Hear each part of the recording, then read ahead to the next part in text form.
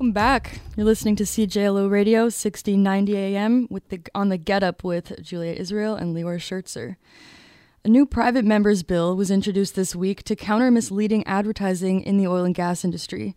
It was proposed by NDP MP Charlie Angus. It's called the Fossil Fuels Advertising Act, and it would ban the promotion of fossil fuels and the production of oil, coal, and gas in a way that is false, misleading, deceptive of its health and environmental hazards. So today we're speaking to Emilia Belliveau from advocacy group Environmental Defense. Emilia has worked on climate and environmental justice issues for over a decade as a community organizer, researcher, and a policy analyst. So, Emilia, welcome on the show with us today. Thank you so much for having me. Do you mind first telling us a little bit about your work at Environmental Defense? Sure thing. So I'm the energy transition program manager at Environmental Defense. And I focus a lot on ways that we can challenge the fossil fuel industry for their misinformation and greenwashing, and promote the phase-out of fossil fuels as the cornerstone of climate policy. Okay, awesome. People are calling this the oil and gas industry's big tobacco moment. Do you see this similarity here? I think there's certainly similarity, and I know if you look at the structure of the bill, it really does draw inspiration from the bill that banned tobacco advertising in the 90s. It's actually very similar in structure, so certainly that was an inspiration. And it's also been adapted to meet the moment we're in, because there's been a lot of success elsewhere in regulating greenwashing. So France, for example, was the first country to ban fossil fuel advertising or certain forms of fossil fuel advertising in 2022. And we're seeing more and more of this type of legislation and regulation moving forward, because there's a growing recognition that greenwashing is really pervasive and it's blocking our ability to address climate change. This bill is based on evidence that the oil and gas industry damages our health, it causes fatalities, it's destructive to the ecosystem.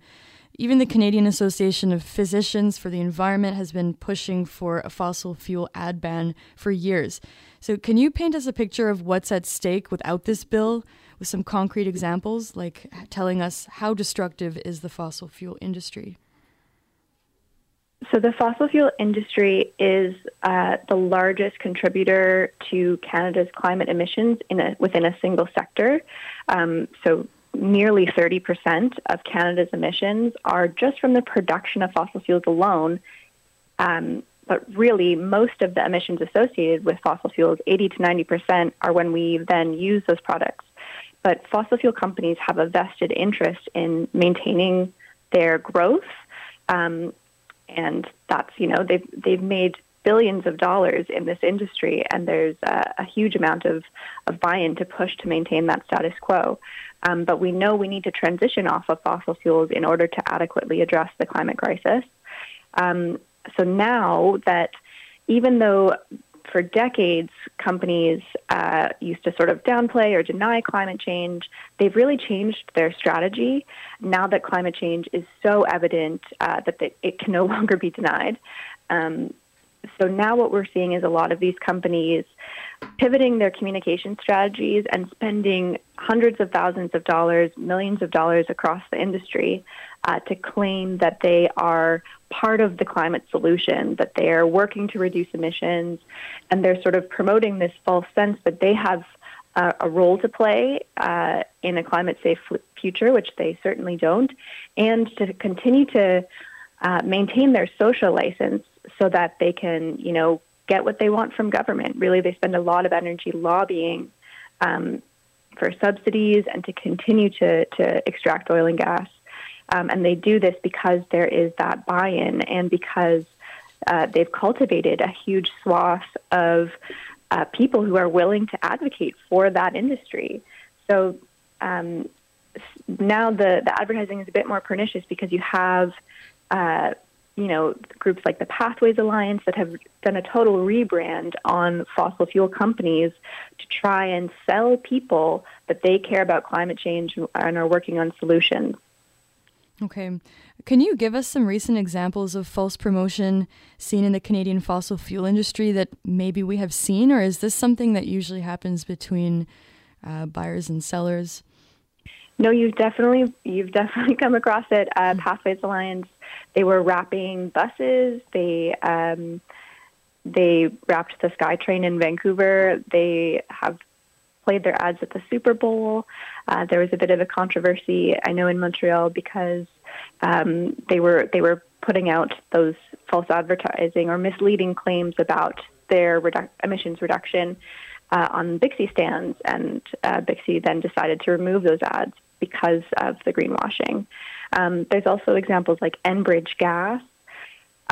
They've done a lot of advertising saying that, natural gas is the cheapest option, trying to expand their gas network, and really evidence shows that heat pumps are actually a more affordable way to heat your home. So there's actually a investigation going on right now at the Competition Bureau to have Enbridge retract or change their advertising and call them out for this misleading claim.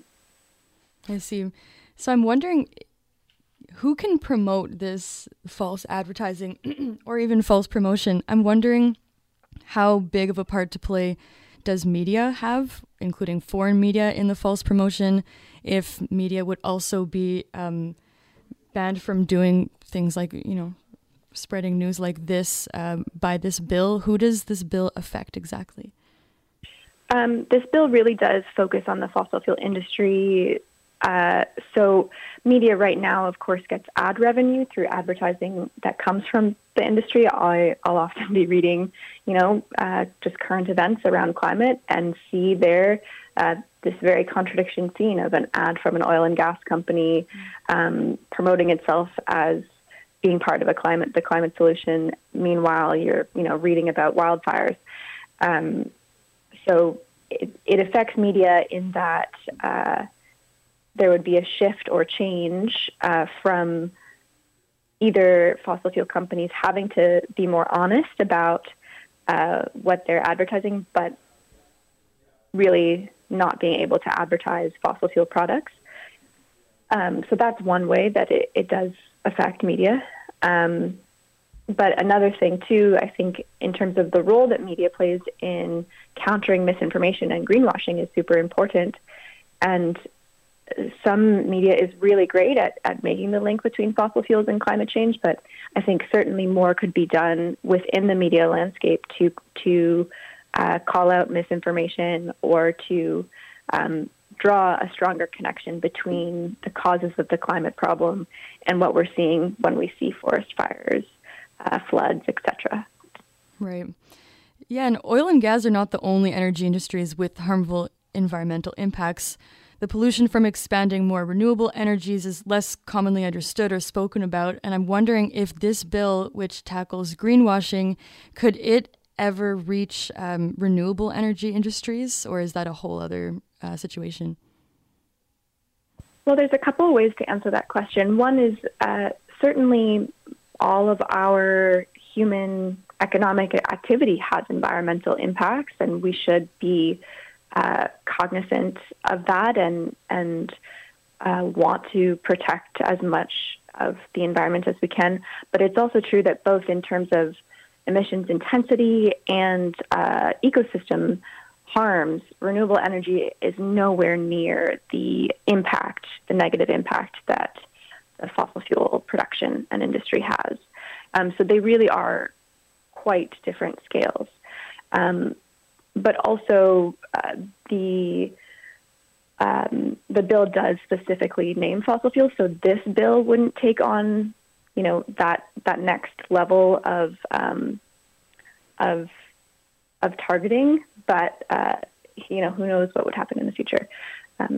But in terms of impact, I think certainly the thing to remember is yes, renewable energy, any energy production does have environmental impacts, but the scales are so drastically different and the stakes are so much higher when it comes to climate change that renewable energy really is a key part of us addressing the much bigger problem.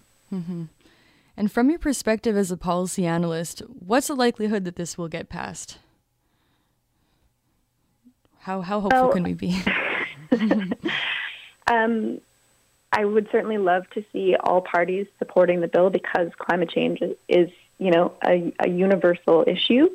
But I'm not particularly optimistic. We've seen climate and energy policy be really stalled with the current government, and this bill in particular has a very uphill battle to try and make it through.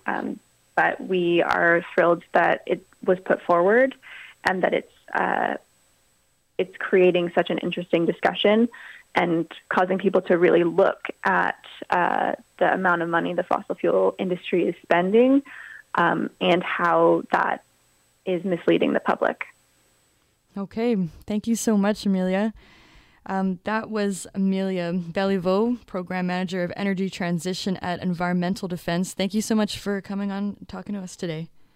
My pleasure. Thank you for having me.